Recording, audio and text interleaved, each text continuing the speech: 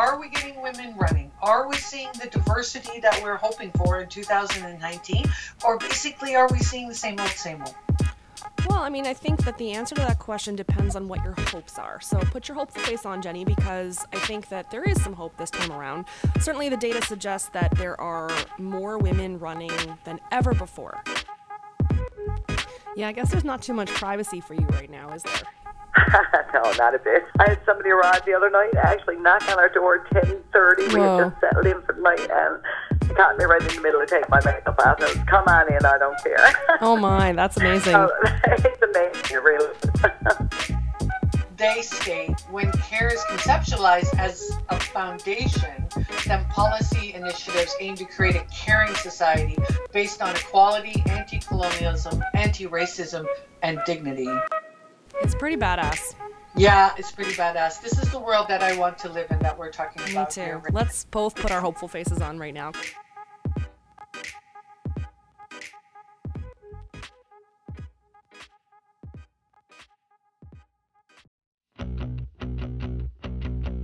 We're drawing on a line, been here 1,000 times. We holler and holler and holler and holler, and then they lose their minds. Welcome to The Academic and the Activist, the space where the halls of academia hit the mean streets of activism. We talk about all things political science, feminism, and fun.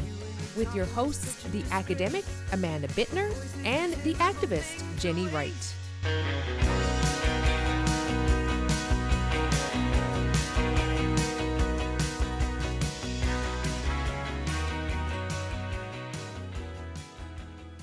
So, Amanda, how are you doing this afternoon? Pretty good. How are you doing? I'm overwhelmed. I must say I am overwhelmed. First, I want to tell you that I am talking to you from the laundry room in the basement of my son's house in Halifax, Nova Scotia, because it's full of company and dogs. And I was like, where is the one place that I can have a great discussion with them and unencumbered by noise? And it's in a 2x2 foot room. I feel like I'm in a cell. But here we are. Anyways. You know, I was looking at the room earlier and I was wondering where you were. And I'm relieved to hear that you haven't been like jailed into a tiny room by your children. So that's good news. I have the necessities of life. It's voluntary. Anyway. I love it. So I need this election to end. Oh, yeah. We've got what, six few days? More days. Yeah, a few more days. Yeah, a few more days left to come. I mean, I have to say, I was so disheartened to see our Prime Minister, no matter where you stand on, partisan issues, having to show up with a bulletproof vest and tactical, and a full tactical SWAT team with them. This is not the kind of democracy I like to see. Yeah. And, kind of speaks to, the hatred and the polarization that we see going on. And remember when I told people, don't vote yet, let's see how this goes. And the polls are all over the place. Yeah. Surging there, and the NDP. Let me just push you on that, because you did vote, didn't you? I saw something about this on the Twitter. So I sure did. You're not listening to your own advice. Well, one thing, it'd be hard pressed to get me to change from my political party, as Fair. you know, people stick to their political party. And of course, I wanted to vote when I was home in my riding, right. Of course, which is very important to me. But seeing the surges happening with the NDP, I'm completely surprised that the numbers around the Conservatives don't seem to be moving. And everybody is petrified that we're going to have a coalition government. I just wanted your quick thought on that. I mean, if you've been anywhere in Europe, most of those countries are in coalition government. I don't know how many coalition governments there are around the world, but I'm going to take a guess that the majority of them are coalition. Am I right? Whoa, on the spot there. I don't know the answer to that question, but it's pretty common in a lot of places, yes. So a coalition government, for the listeners at home, it's just a scenario where parties enter into a formal agreement after an election. There's no one party that has enough seats to govern on its own, and so they enter into what's called a coalition, but it's basically a formal contract, kind of, to work together, to pass bills and laws together, and usually has members of both parties in cabinet. So, for example, the Prime Minister might be the person who had the most seats, and then the Deputy Prime Minister might be of the second party, or might be the Finance Minister, and then they take a bunch of cabinet ministers from both parties. So both parties work together to govern. And they then kind of govern like a majority government because they have an effective majority at that point. But there's a lot more negotiation, a lot more deal making, and a lot more compromise that takes place in a coalition between two parties. Although, frankly, if you think about every party as a coalition of people who have very different views, right, then we're always dealing with coalitions. So it's not really that weird, and it is quite common. And some folks love it. They think this leads to, better policies because there's more discussion, more debate. Certainly the folks who call for electoral reform are major proponents of this kind of governance. So while there's a lot of folks who are scared right now, I think there's also a lot of folks who are excited about the possibility. Yeah, I count myself in as one of those. I think I'd like to see a coalition government. I'd like to see that change. I'd like to see that debate. I'd like to see democracy coming back. I'd like to see parties working together. Certainly, I'm all for any kind of electoral reform. So this is going to be really interesting, and I can't wait to our next podcast when we'll be post-election I know. It's hard to believe that time is coming up really quickly. It is. So I also really wanted to chat with you about candidates who are running. I mean, are we getting women running? Are we seeing the diversity that we're hoping for in 2019? Or basically, are we seeing the same old, same old? Well, I mean, I think that the answer to that question depends on what your hopes are. So put your hopeful face on, Jenny, because I think that there is some hope this time around. Certainly the data suggests that there are more women running than ever before, which is, I mean, let's give her a round of applause because that's pretty awesome. So right now there are apparently, according to Equal Voice's latest count, 37% of all candidates are women, which is the highest proportion of candidates ever, and that equals 645 candidates. So that's quite a lot of people, and certainly it's historic for us and good. I think that we can all agree. Of course, this varies by party. It varies by region, partly because some regions are smaller than others, so they have fewer women. So just going across the various parties outside of Quebec, let's do that first because the bloc kind of changes things a little bit, but not really. There are 106 conservative women running across the country, which is about 31% of their candidates. There are 156 Green women running, which is 46% of their candidate slate, so that's pretty high. There are 131 Liberal women, so 40%, so they're doing better than they have in the past as well. The People's Party of Canada, 55 women running, or 18%, so they're doing probably the worst. And then the NDP kind of tops it out with 49% of their candidates are women, so that's 165 candidates. So this is the best that they've done as well. So all across the board, parties are all doing well, and they're all up. I think the average increase from last time was like 9%. So they've all made an effort here. And we know from past conversations that effort is really what matters, right? That parties could do this if they wanted to, as evidenced by the fact that some parties have pretty much reached parity, right? So 49%, it's not 50%, but it's pretty damn close. Well, this is what I wanted to ask you. I mean, we know that women want to run for politics and will run for politics, and so the increasing number shows us that. My question is, are the parties putting them in winnable ridings, or is there any data showing yet whether they're going to be knobs or name on ballots that don't have a chance of winning, or are they, are parties really working to put these women, in the fight where a chance where they can win in a winnable riding? Yeah, and I think that's a really great question, and I don't have the answer to that. So I haven't actually taken a look at what those ridings are all about or what's really happening in there. But I did want to highlight, so on this note, there are apparently 4 ridings in Canada, 2 of which are located in Ottawa. Where's my notes here? And 2 of which are located elsewhere.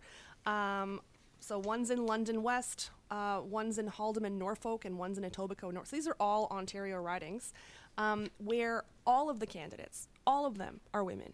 So this is candidates for the Liberals, Conservatives, NDP, and Green Party, and in a couple of these 2 ridings as well, even the PPC candidate is a woman. So those will be interesting. I mean, imagine if you had the chance to vote for any woman you wanted across all the parties, right? Because right. I mean, I think the thing that we know is that partisanship matters, right? So women and men don't have a problem voting for women, but a lot of the time the parties don't run a candidate that's their party member who's a woman, right? So if women run and if major parties put women forward, then women tend to win because people are voting by party. So those ridings are ridings to watch, and kind of an exciting, I mean, I'm sure that I have friends who live in these ridings. I don't know which ones they are. But I would love to live in that riding that has all women that I could vote for. Like I would love to live in that world. Yes, absolutely. That would be pretty kick-ass. Now, I think the thing we need to think about too is not just about women, but also thinking about other kinds of diversity too, right? So I was doing some, calculating and research this morning in preparation for our chat today. And it looks like, so across Canada, according to the census, and I love the census, 22% of Canadians, so that's 22%, nearly a quarter, identify as a visible minority in the census as of 2016. So if the parties were doing, if they were nominating candidates in parity with their presence in the population, we would expect 22% of candidates to be from visible minority backgrounds. So that's not what's happening. We've got 15% across all 6 parties, which is up about 1% since the last election in 2015. So, we're making some strides. And again, much like gender, there is difference across parties. So the Green Party has the lowest number of visible minority candidates with 10%. The People's Party of Canada, 15%, Conservative Party, 15%, Liberal Party, 17%, and NDP, 24%. So the NDP is doing better than the census in terms of representation of candidates, and it's the only party that really has clear policies in its kind of constitution to ensure that diversity candidates are a priority for every nomination battle, right? Like they won't actually sign off on a nomination race until they have evidence that there has been some effort done to get diversity, right? Which is pretty cool. But in doing this research, I found out about this cool organization. So I think a lot of us have heard of Equal Voice, which is a nonpartisan organization that seeks gender parity in politics. But there is a similar organization called Operation Black Vote Canada. On the website is obvc.ca that does similar kinds of things to try to elect Black Canadians to the legislature, which is kind of cool. And so a lot of the information that I got about this comes from their website and the things that they've kind of been doing and trying to get people elected. And then finally, on this issue of diversity, I think it's important. No, not finally, sorry. Second to finally was penultimate. The penultimate point that I want to make is that we need to think about Indigenous candidates too, right? So according to the AFN, the Assembly of First Nations, there are 62 Indigenous candidates running across the country, which is up from 2015 when 54 ran. So we've got, 8 more than last time, which is, something. It's not perfect, but it's something. And so last time 54 ran and 10 were elected. This time around there are 62. 27 are running for the NDP, 18 for the Liberals. And the other data I don't have. So that's something to think about as well. So, the picture is improving, shall we say. And there's some potential. So that's why I say put your hopeful face on, because there's some potential that we might actually rise in the rankings in terms of the global standing of Canada in terms of diversity in candidates, including gender, but also perhaps race. And then, of course, we need to think, too, about LGBTQ candidates, right? So this is harder to track because, for a variety of reasons. And according to the internet, 28% of Green candidates identify as LGBTQ, and 28, not 28%, 28 Green candidates and 40 NDP candidates. So... And that's the only data that I have, so I don't have anything on the other parties. And although, of course, I would assume that there are, I can think of some. So there are candidates from the other parties as well. Oh, that's some amazing data. Yeah, it's great to be able to see it, but I can't actually speak to that question about are they in winnable ridings? Are these people sacrificial lambs, or knobs, as you like to call them, names on ballots? I love that term so much, because a lot of them are knobs, but the other kind of knob, right? No, I didn't say that. Candidates are awesome, and they're doing a really important job, and it's a very, very hard job. So, hats off to all these folks who have come out and done this. And I think that only time will tell about whether or not this changes the face of politics, right? So the visible face of who's elected into legislature, but then also what happens in terms of policy, right? Because we know that just diversity of candidates doesn't necessarily immediately guarantee different kinds of policy discussions. It requires people who support certain kinds of policies too to have these conversations, right? But the two things are often hand in hand. No, you're absolutely right, and we should break down some of the some of that data around where women and diverse folks were put in winnable or non-winnable when we deconstruct the election results at our next podcast. Oh yeah, good idea. You know, who was set up for failure, right? Yeah, I wonder. I mean, it's tough, right? We're in the middle of an election campaign. There's stuff happening every day. There's this scandal, there's that scandal, there's, bulletproof vests, all this kind of stuff to keep track of. It's actually really hard to also then, crunch numbers and look at these more kind of basic statistics at the same time. But let's try to do that. That'd be fantastic. Yeah, I mean, I can't agree with you more. This is one of the most complicated elections for really breaking down the numbers, looking at data, looking at platforms, really trying to understand what people were running. There is so much noise when you go looking that it's really frustrating. Listen, I came across an article that I absolutely loved, and it's in The Conversation, and it was published on October 10th, 2019, and we should push it out on our social media. It's written by 3 feminist scholars, and it's called A Feminist Take on the Canadian Federal Election. There was just a couple of points in it that I just thought were really interesting. I was so looking forward to discuss with you, but it also kind of really follows up well about what you were talking about, women and diverse folks running and around policy.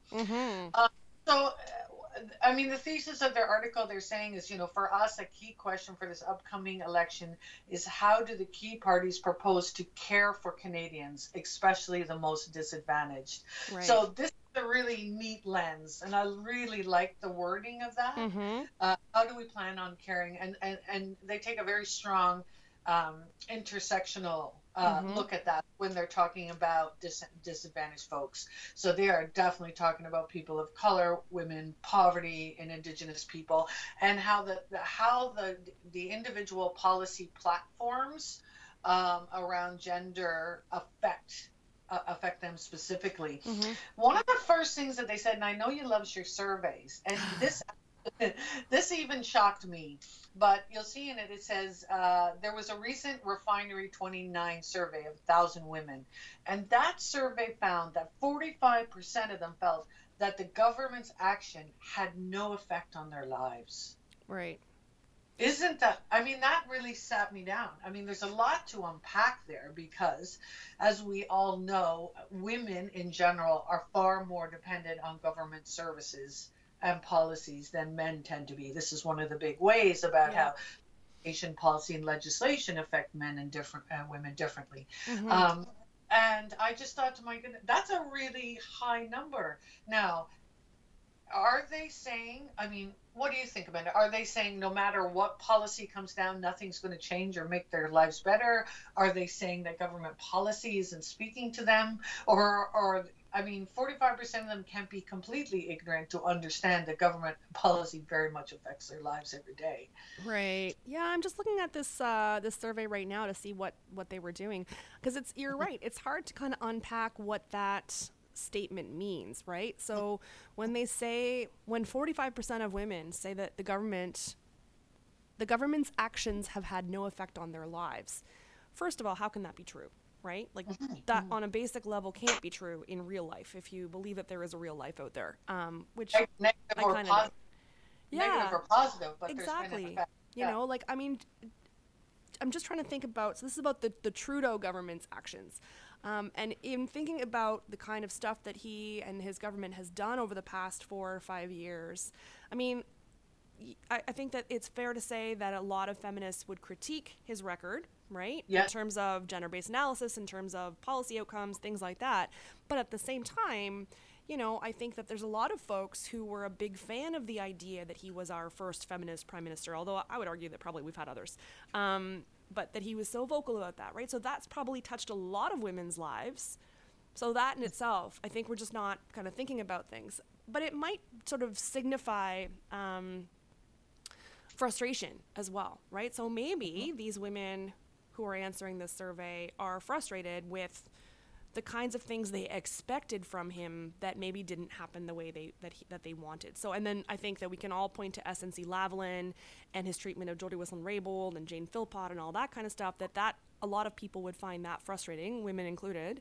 But then again, wouldn't that have had an effect on their lives? So I think this is maybe just a bad question. Do you know what I mean? Like, and it maybe didn't prompt. There's the data person coming out. This question was arranged. I know, it's such a nerdy thing to say, but I haven't read the survey in great detail. Like, I've just kind of glanced through it. I'm just kind of glancing through this article that my colleagues have written. This is by 3 colleagues of mine at Concordia University, and they are so smart, these women, and they do a lot of work that's related to to gender politics, to care, to public policy in particular. So they're getting us to think about issues in a different kind of way, which I think is, they're awesome.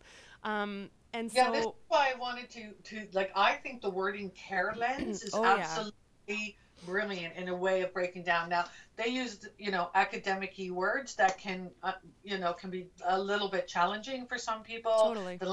The language in here might not be totally accessible, but they're talking about the care lens, which emphasizes relational and contextual approaches to social and political life. But the key piece for me is focusing on the needs of individuals and of communities. Mm-hmm. And we don't really create policy or legislation with that in mind. Yep. Who needs care and who are the caregivers? Mm-hmm. These kinds of questions that having a care lens brings, I just thought was brilliant. I really encourage everyone to have a look at it. And so one of the things that I think is really interesting that they talk about, and this is something I've harped on, I know, ad nauseum before, but looking at how the parties are looking at violence and childcare and mm-hmm. healthcare, issues that predominantly affecting women. And basically what they talk about is, well, one party says they're going to build more shelters. Yeah. One party says they're going to, do more palliative care work. One party's going to do this. So again, we're still looking through a gender lens that is treating the symptoms, but is not systematically busting up racism or misogyny or the reasons why, women are still making so much less on the dollar, right? And I really like that because I see this as continually problematic. And they have so many great examples of how they're doing it. So, for instance, they're looking at, giving more for seniors and palliative care, but at the same time, they're not looking at that feminized work. Mm-hmm. Very hard, very much done by women, very hard, very much done by racialized women mm-hmm. who are making, way less money than white women and then on men. So even though they're trying to address these issues, they're not making the relational connection about how it's not busting down the real structures around women's economic power, racism. There's no colonial lens. There's no, it's just like, oh, we've got violence, build more shelters. Right. And so I really, really encourage everybody to read this article. And maybe we'll get it out before the election because I think it's a really nice lens. So, and one of their issues too, of course, the same problem that we have when we're asking for gender lens is that when you look for a care lens, it's all seen as feminized, as mm-hmm. women's work and less than important. Right. And not, and not broken down, and it's certainly not broken down for women of color and Indigenous women and kind of the work that they do, and certainly for little or no money and the barriers around racism things. So it breaks down each platform about what they say that they're going to do in mm-hmm. kind of a small way, and I think it's worth people having a look at, and I think it's worth people looking at policy and legislation through a care lens.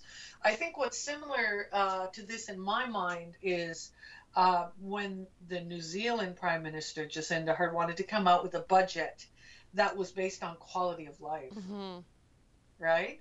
This is another way of looking at how we deal with the economy and how we care about our citizens through right. policy and legislation.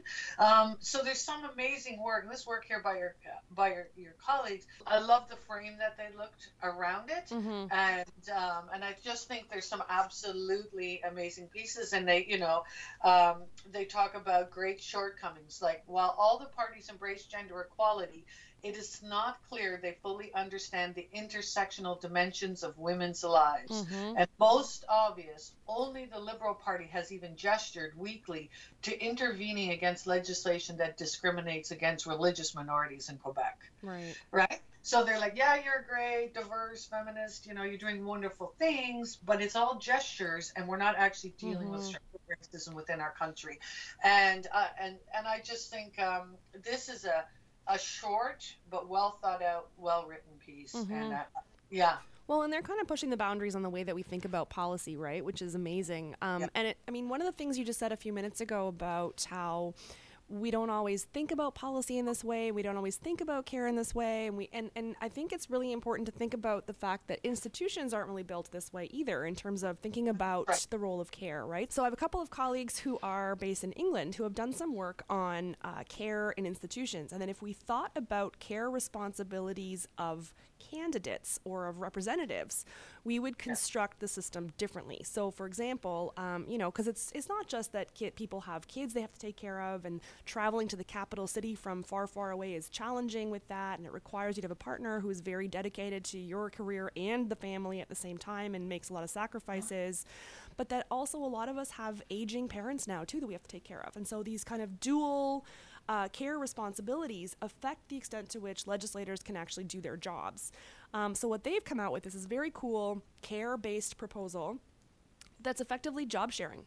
So you have a riding, a district that has more than one candidate, and those candidates work together to allow the two of them together to do one job, because they both need to be back at home, and then they need to do, also go to the capital city, in that case London, in our case Ottawa, to do the job of Parliament. That this kind of care framework would allow us to change the institutions themselves. So not just policies and thinking about the kinds of platforms and solutions parties are coming up with in terms of like you're saying, shelters or, palliative care or things like that, but to think about the actual structure of government itself. And that if we think about care and if we think about people as holistic individuals who have many components to their lives that are complicated, we will end up with better policymakers, people who can actually manage the jobs that are required of them. Because I think we all know that, people expect a lot of their elected representative, like to be available 24/7 and to, let me knock on your door at 11 p.m. at night and expect things from you. Like, that's bonkers, right? But we do have those expectations. It's a very, very hard job.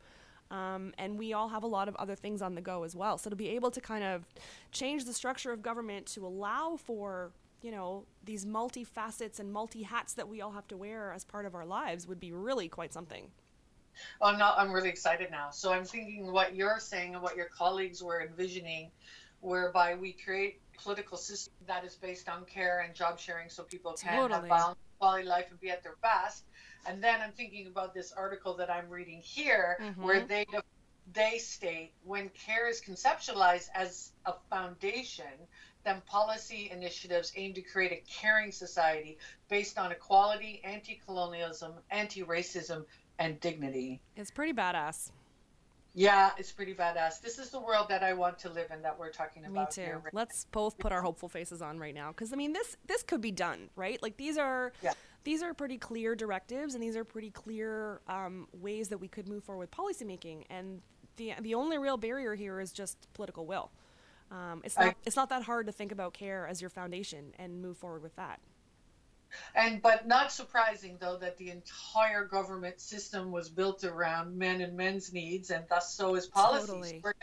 And the thing is that these institutions don't change with the times as fast as the times change, right? And so sometimes it's worth having a step back and thinking about some of the stuff that, the way that the parliament is physically built and structured and how that influences, the kind of political lives and jobs and family lives of our representatives as well in the House of Commons. I couldn't agree more. And I'm kind of jealous, Amanda, because I'm hearing that you're going to interview some groovy women who are running in this election in our home province of Newfoundland and Labrador. Yes, because Newfoundland and Labrador has 8 candidates who are women running in this election. Now, we have 7 seats. So that's, not every riding, but so I'm going to chat with, over the phone, 2 very cool candidates. And I am excited about that. It's going to be awesome. When I was home on the weekend, I met the one woman running in my riding. Leah Novell is running federally for the NDP, and she knocked on doors and had a sign, and I had really impressive. Awesome. I think you're talking to some women who are running in rural, just how much they have to cover in order to knock on doors and do that. So it's really very intense, yeah. And I mean, for me, I don't really have any women running in my riding, and nobody has knocked on my door yet. So it's been quiet at my house for some reason, but that's it's too bad. I like to talk about politics with pretty much everybody, so I welcome the chance to do it at my doorway.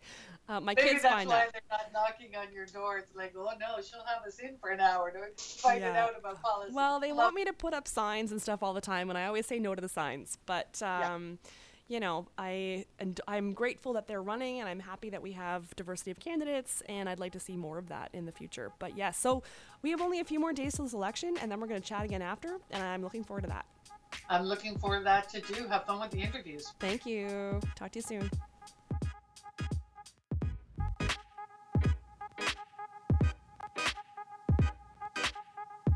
So I'm pretty excited. The election's coming up pretty soon. Only a few more days left. And, we've talked a little bit about the diversity of candidates across provinces and across parties and across the country, really. In Newfoundland and Labrador here, we've got 8 candidates who are women. We reached out to a few candidates from across parties to try to have a chat with them to see how the election is going, how the campaign is going, get a sense of their experiences. And so we're going to hear from 2 of them right now. We were not able to get in touch with a woman from the Liberal Party, but we do have a woman from the NDP, and we do have a woman from the Conservative Party who have agreed to chat with us, with me, really, today. So our first candidate is Michelene Gray. She's a social justice advocate and an active member of the community. She holds a degree in social science from Memorial University. Michelene was born and raised in Labrador, where she lives with her husband Claude and 3 children. Michelene has volunteered on various boards, including the Labrador West Mental Health Coalition, the Hope Haven Transition House, the Labrador Housing and Homelessness Coalition, the Labrador West Community Advisory Committee, and the Provincial Action Network on the Status of Women. She has fought to make healthcare more accessible, bring awareness to missing and murdered Indigenous women, and implement safety programs that reduce barriers for individuals facing violence. Born and raised in a mining town, Michelene has seen hardworking Labradorians neglected by Liberal and Conservative governments. She's standing with Jagmeet Singh and the NDP to be a strong voice for the people of Labrador and fight for policies that will make life more affordable and create good, sustainable jobs. So we've gotten this information from her website, which is michelenegray.ndp.ca, and we'll go to her right now.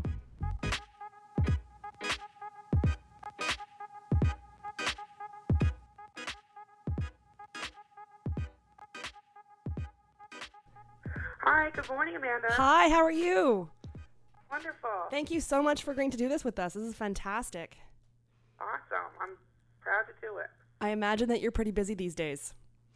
Very, very busy. Labrador is a huge geographical area. Yep. But I've seen just about every part except for the North Coast and met some wonderful people along the way.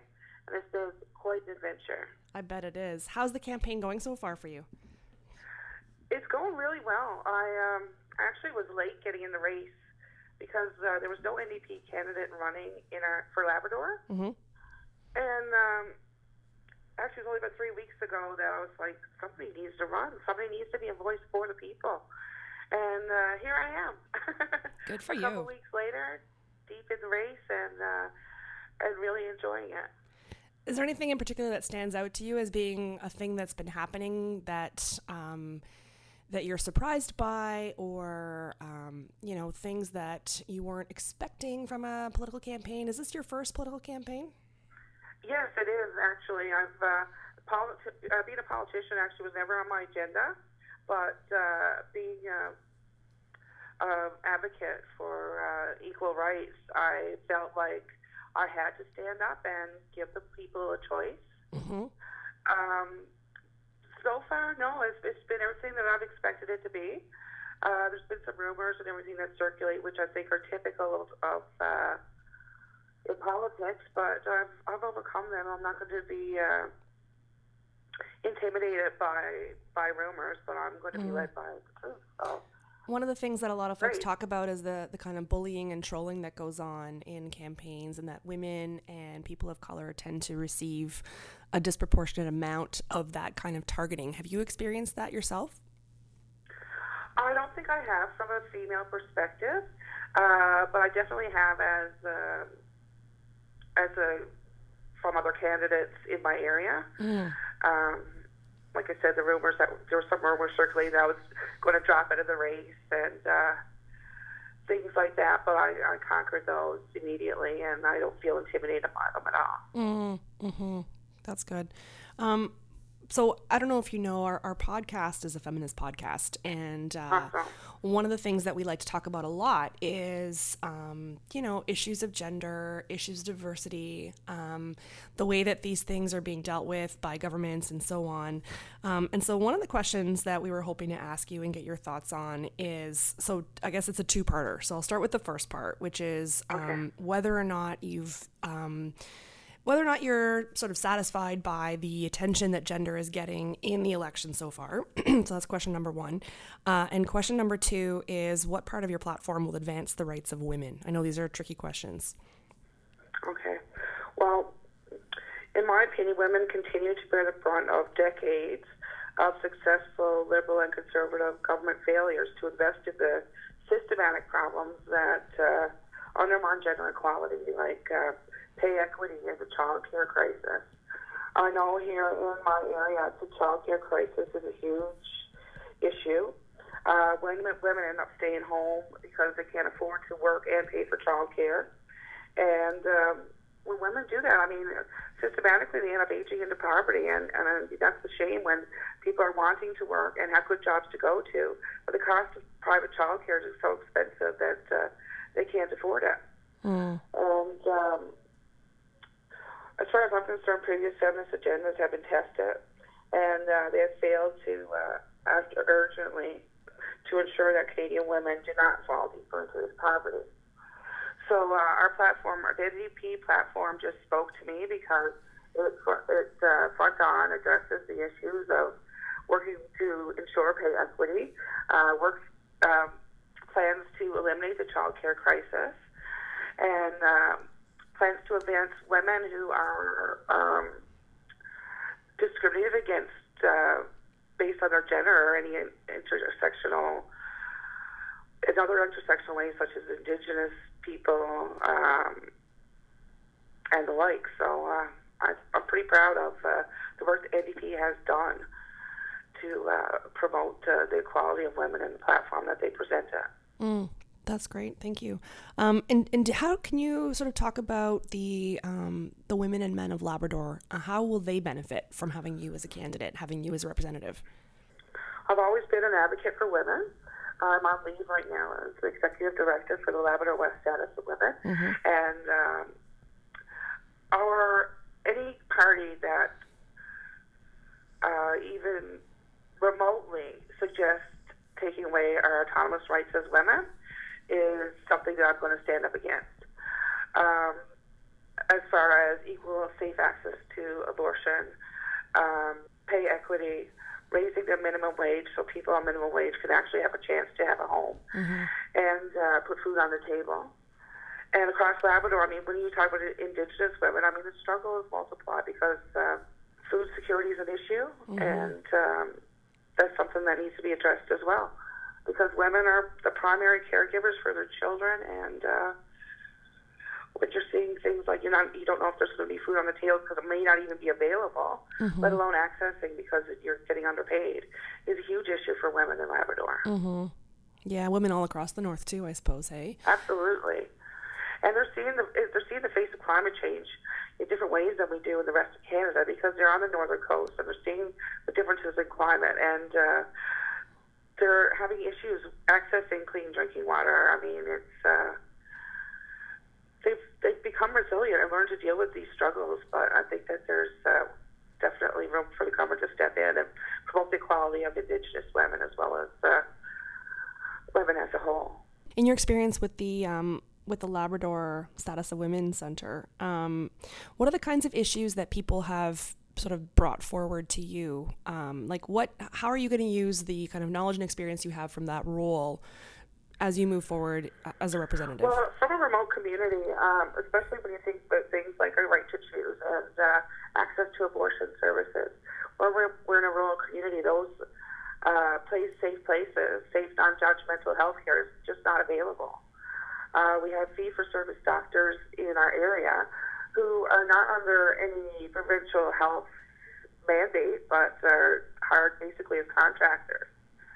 So I've dealt with women who have gone to try to get the abortion pill and things like that in our community, and have been faced judgments based on professional beliefs at the professional doctor level as well as the pharmaceutical level. And I have been working actually with the LG Health to try to develop a safe and non-judgmental plan for women to access abortion in rural areas in a safe and non-judgmental way. So, I mean, that kind of work is still ongoing for me, and it's something that, if elected, that I will continue to grow across Labrador, so everybody knows the venue that needs to be taken, that women know that the wraparound service is available to get them through any judgment that they may face in their choices. I've also been a strong advocate for violence against women in our province as well as Labrador. Labradorians are highly overrepresented in statistics regarding violence against women, and our court dockets, weekly, daily, are just reeled with sexual assault cases. Improving services for these women across Labrador has always been a passion for me. I've always promoted missing and murdered Indigenous women campaigns to bring awareness to all of Labrador of what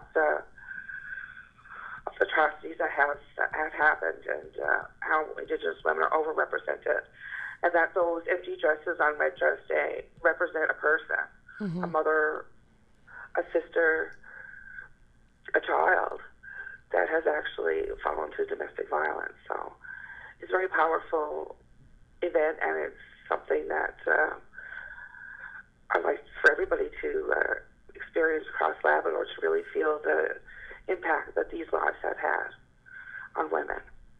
Yeah, I think that's a really, really important issue. I guess I've got one more kind of question that I'd like to ask you. And then if there's anything else that you'd like to talk about, by all means, feel free. But my question is, so if you had a magic wand and you could change one thing with just the wave of that wand magically, so it's like tomorrow it would change, what would that one thing be? Equal rights for women. 100% equality across the board. What does that mean to you? Equality when it comes to women's rights to choose, equality when it comes to equal pay for equal work, equality when it comes to equal access to childcare facilities, no matter where you live, that services you receive do not depend on your postal code, that every woman in Labrador would have accessibility to all these programs to help grow the status of women. Awesome, thank you. Is there anything else that you want to tell our listeners before we go? One of the things I definitely stand behind is I think that we need to be more conscious about approaching policies and everything in government with a gender-based analysis. So policies, when they're reviewed and researched, clearly look into the effects on men as well as women, and the differences between those, and any intersections that may between Indigenous or LGBTQIS2S women. That's great. Thank you. Listen, I really want to thank you so much for joining us today. There's a few more days left in the campaign, and I want to wish you best of luck. I know how tough this is, and I want to thank you for putting yourself forward for this, because it's a big sacrifice. And we salute you for that. Thank you so much. Thank you so much for your time. I appreciate it. Have a wonderful day. Talk to you soon. Thank you.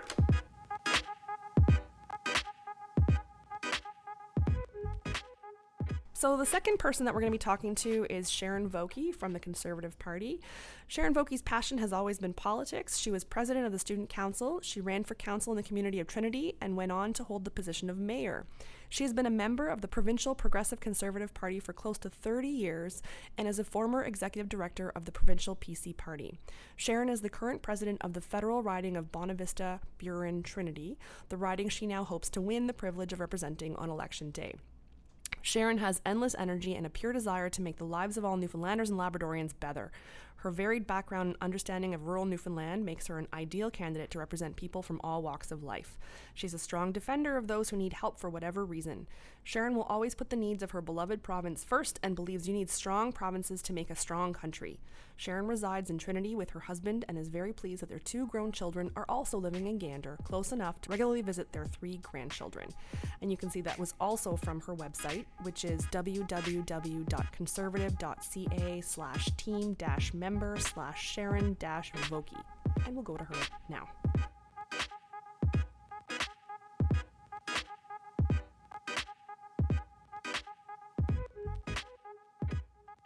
Hello, Sharon Vokey. Hi, Sharon Vokey. It's Amanda Bittner calling. How are you? Oh, not too bad, Amanda. I know you're in the middle of a campaign. Things are pretty busy. How are you? How are Dear you doing Lord. all this? I'm working on now getting dads on all the community channels, and just sent my husband off on a flying trip to Terra Nova to get some signs out there. I've got a debate in Clareville tomorrow night, on which I'm still waiting for the details from the Chamber of Commerce, but I'm preparing for that. And I'm up to my eyes, and I still got some communities to hit, but I've been traveling with my brother. Gave up a month of his life and a month off work. My older brother, he's got a small motorhome. We plastered that with signs, and we've been hitting every community in this vast region. Every time I talk to any candidate who's, campaigning, I'm amazed at the stamina. Like, it's very intense. My voice is usually much clearer than this, but I'm getting a bit hoarse. And it gotta last a few more days. I can imagine. Well, you've got only a few more days, so that's pretty exciting. So this is not your first rodeo. You've been in politics for quite some time. Is there anything that's happening this time around that surprises you or that you were not expecting? I wasn't expecting the level of interest, which is awesome, especially with the results from the advanced poll. Typically, and well, how low the voter turnout is. So, we're lucky if we can get 55% of the population. I think it was somewhere in that area, the last general election for this riding. And in the by-election 2 years ago, the voter turnout was only just over 20%. So that there's been so much interest. I've heard from several people who have never voted before. They're my age and they haven't voted before. I can't imagine, but they're interested. I've had several people tell me they voted for the first time in their life. And there's, I found a lot of interest from youth that aren't of voting age, but maybe because I engage a lot there, because I know at some point they're going to be voting. So what do you think is driving the this? The interest in this election, I think, fingers crossed, but I really think we're going to have a good voter turnout for this on the 21st. I really hope so too. What do you think is driving this interest? So you've been talking to kind of first-time voters who are not 18 and young people who don't have the right to vote yet. So what's making them all interested this time around, do you think, based on what you've been seeing? From what I've been seeing, there's so much going on now. I don't know say climate change because I think that's stirring a lot of interest. And certainly it relates to the Liberal policies on, Bill C-69, which we did right away. We have to have... I think people are really struggling now. Their taxes are higher. They're really frustrated, and they're thinking, maybe there is something that we can do to change. I personally am hearing everywhere I go, an anti-Trudeau. Trudeau has to go. And that's, I must say, traveling the we've slept on the side of the road if we can find a little RV park, or I might have a contact in a particular area and we pull in the driveway and plug in our power. But that people just, it's amazing. I parked in the Walmart parking lot in Marystown to pick up a friend there. I was going to meet and jump aboard a motorhome with us. And I couldn't get asked. The parking lot, I had people, had people chase the motorhome and flag us down to get a sign and meet me. It's amazing. So there seems to be a lot of interest out there, and there seems to be a lot of Trudeau has to go sentiment. Yeah, I guess there's not too much privacy for you right now, is there? No, not a bit. I sort of laugh. I'll be 58 Friday. And all my life, and this is funny, I've worn makeup. People have seen me without my makeup in the last 3 weeks, whatever, in my life. Amazing. Because I could in the morning before we leave, right? I had somebody arrive the other night, actually knock on our door at 10:30. We had just settled in for the night, and they caught me right in the middle of taking my makeup off. And it was, come on in, I don't care. Oh my, that's amazing. So, it's amazing, it really is. That's awesome. So, you know, what you're highlighting right now for, I think, for our listeners is one of the kind of gendered components of campaigns and of being a politician, right? So as a woman, your experience and the things that you have to do to prepare for your day are different perhaps than what a male competitor might have to do. How are you finding if I'm doing a meet and greet, I really got to, okay, where am I to now? You know, I'm a jeans and canvas sneakers, but I've worked in office jobs most of my life, so I've got all kinds of heels and blazers, and you know, started with my hair in a ponytail. I've had to keep it that way, so my look is consistent.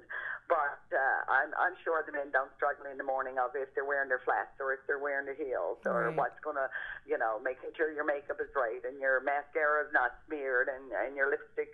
They don't have those same worries. And hopefully the next generation of women won't either. Hopefully, yes. Are there any other kind of things that have struck you about gender, about diversity in this election so far that either you were expecting or you weren't expecting, or things that you've experienced? Yeah. I've taken a lot of questions, certainly given, you know, my conservative leader, and there's been a lot of, I won't say really propaganda out there, but I mean, they really tried to drill on comments he made, you know, 15, 20 years ago when he was first elected. And certainly he's admitted he's pro-life. Well, I'm pro-choice and always have been, and that's clear. I've taken some questions around that, and on women, so women's rights, on LGBTQ plus rights, and I'm a strong supporter, and I always have. So, you know, while we might have some moral differences or philosophical differences, we can all work together. And to think that, you know, everybody who gets elected under one particular party is all going to have the same moral and spiritual values is that'll never happen. But we can all bring it together and work together. And I've certainly had, in particular from women and young people, stay strong, Sharon. We need you at that table, but we don't want these things to come up and resurface for debate. And I can assure you, as long as I'm sitting at that table, they won't. I've been a sort of a non-traditional wife. I've been married 39 years, 2 grown children, 3 grandchildren. My husband has always worked right here in Trinity, and he literally hardly leaves the door. His work is next to our house. When my daughter was only 11, I took a job as political assistant working out of St. John's in the House of Assembly, and for 15 years I commuted. I was only home on the weekends, and he was Mr. Mom and Mr. Dad and all the rest. And even now, with our children grown, he's my biggest supporter. And I'm looking for a different commute this time, but I've always been very strong. And I was the wife who worked away instead of the husband who went away for work. And it has never been an issue. And I've encouraged so many people. You know, I've missed a lot with my own daughter growing up, but I think I've shown her that, you know, it's a woman's world out there too. Absolutely. What a great role model she's got. So it sounds to me like women's rights are a pretty important piece of your kind of ethos as a politician. Can you kind of give me some sense of what part of your platform will advance the rights of women? Oh, my heavens.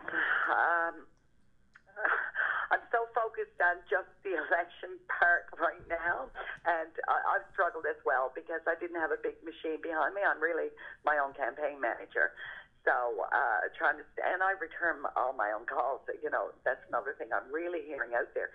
people want a representative that's reachable, that's down to earth, that shows up in their communities and takes the time to listen. I've had several, I've got some really strong ladies that I've met with and that are supporting me. Mayor Beth Fitzgerald, I mean, I don't know a stronger woman in the area who's fought so much, and she's 100% behind me in this campaign and giving me lots of tips from her life experience. I've got a few other very strong ladies like that in different areas as well that are just so pleased. And to see a serious candidate, you know, I've got 900 signs in the ground now, and I still haven't got the need met. And it's so good to see a Conservative woman really fighting to win, and I've got a lot of support there. So I'll get into that in the days after, hopefully, if I'm fortunate enough to get elected. Awesome. Thank you. I've got one last question, and then if there's anything else that you want to talk about, you're more than welcome to. My question is kind of a strange one, but kind of not, I guess. If you had a magic wand and you could change one thing with the wave of that wand, and tomorrow everything would be different, what would that one thing be? It's a tough question, yeah. For this riding, I guess, it's 3 times the size of Prince Edward Island. I would have us all recognized and connected by internet, by broadband. I'd have cell coverage everywhere in Newfoundland and Labrador. That's so important these days, and that people can connect. It is a difficult question. I almost want more time to think about it, but rural Newfoundland and Labrador would survive in a very big way. We have a lot of tourism going on, but we need things to keep people in our area and to get our youth back to the area. It's nice to have, I live in historic Trinity, this place is booming all summer long, and there's a lot of seasonal minimum wage positions. We need better than that for our rural areas. We need interest and input from the government and to recognize that the rural areas need to survive in Newfoundland and Labrador. Mm-hmm. Yeah, that's pretty important. Is there any other kind of closing thoughts you have for us? No, it's a privilege to run. I've met so many people. We haven't had a district association for this riding in quite some time, but I've connected with so many people, good people along the way. And I've got a lot of experience. So there's a few people I've absolutely guaranteed, win or lose, I'm going to be there for you to help you with this application. But it's just, you rediscover the beauty of the rugged communities. There's never enough time, and I've met so many amazing people along the way and heard their family stories and how long they've been fishing here or farming here, or that is truly amazing. We have some fantastic people in Newfoundland and Labrador, and a lot of history. We sure do. Listen, well, there's a few days left in the election. I want to wish you best of luck and thank you for your service. And it was a big deal to do the job that you're trying to do right now. And I wish you all the best. Thank you so much, Amanda. I hope we have an opportunity to talk again in the future. Yeah, me too. That'd be great. Thank you so much. All the best. Bye-bye. Bye.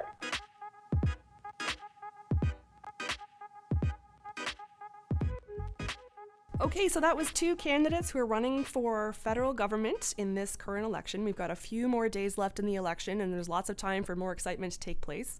Obviously, these candidates were quite different, right? Different in terms of experience with politics and with political careers, experience with community activism. I'm wondering what you think about your own riding, dear listeners. Do you have women to vote for in your riding? Does it matter to you? What kinds of things are you looking for from them? Have they gone door to door and met you and talked to you? Where are you at with this? What do you think about the role of gender in this election and the role of diversity of candidates and of public policy and things like that? Let us know. Thanks for listening, feminists. We're drawing on a line. You've been listening to The Academic and the Activist with Amanda Bittner and Jenny Wright. Produced in St. John's, Newfoundland at CHMR 93.5 FM. Our theme music is Gravity by Amelia Curran. We'd like to give a shout out to Hans Rollman for producing the show, to Robin Pike for designing our graphics, and to the Gender and Politics Lab at Memorial for help with research, production, and prep. If you want to get in touch, email us at theacademicandtheactivist@gmail.com. Thanks for listening, and don't forget to like, subscribe, and share.